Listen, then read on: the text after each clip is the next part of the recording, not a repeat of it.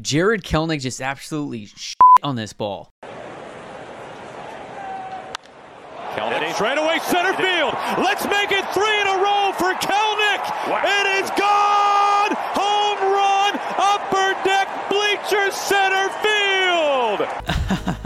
This ball left the bat at 112 miles per hour and traveled 482 feet, which is the furthest home run by any Mariners hitter in the STATCAST era since 2015, and the furthest home run at Wrigley Field in that same time period.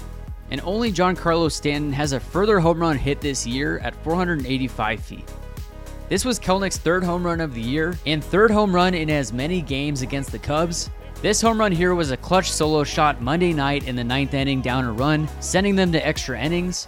This shot right here, an opposite field home run for Kelenic on Tuesday night. Opposite way, on its way, and out of here.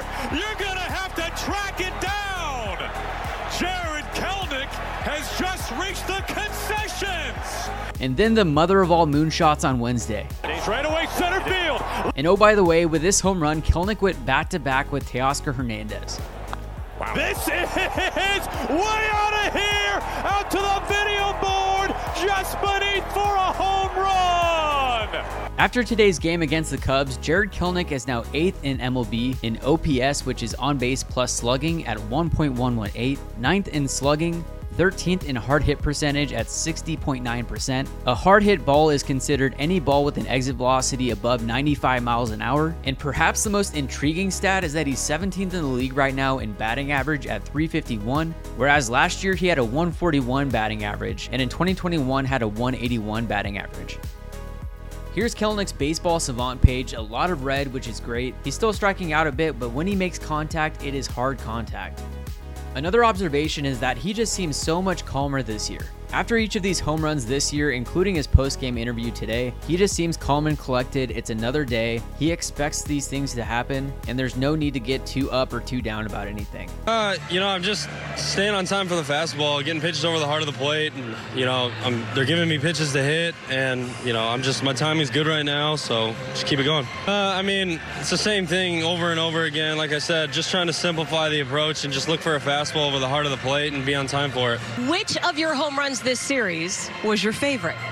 The backside one, just because I told our hitting coach before that at bat that I thought they were going to come first pitch fastball away and I was going to put it in the left center field bleachers, and to go up there, tell them that you're going to do that and that's what you do, that one meant a lot to me. Calm and collected, his mindset is that he's ready to hit 50 bombs this year, and when it happens, it's just what he expected. Now don't quote me on 50 bombs unless it actually happens. Now the question will become if he can maintain this performance over a sustained period of time, and if he is able to, I would imagine he'll be batting second before you know it. You slot Kelenic in behind Julio in this lineup, move everyone else down a notch, and the lineup just got that much better. I'd also like to see him make some starts against lefties and see if that adjustment has transferred over, at least giving him a shot at some point. And after all, just think, back in 2021, Jared Kelenic was considered a higher prospect than Julio Rodriguez, and Julio now is doing stuff similar to what we expected from Jared Kelenic when he was traded for from the Mets. My point being, there's no ceiling on Julio, and there's really no ceiling on Kelenic as well. Shout out to Savage Dipoto on Twitter for this gem. Make sure to like and subscribe for more Mariners and baseball content throughout the season. Let me know your thoughts in the comments below. Thank you for watching, and we'll see you next time.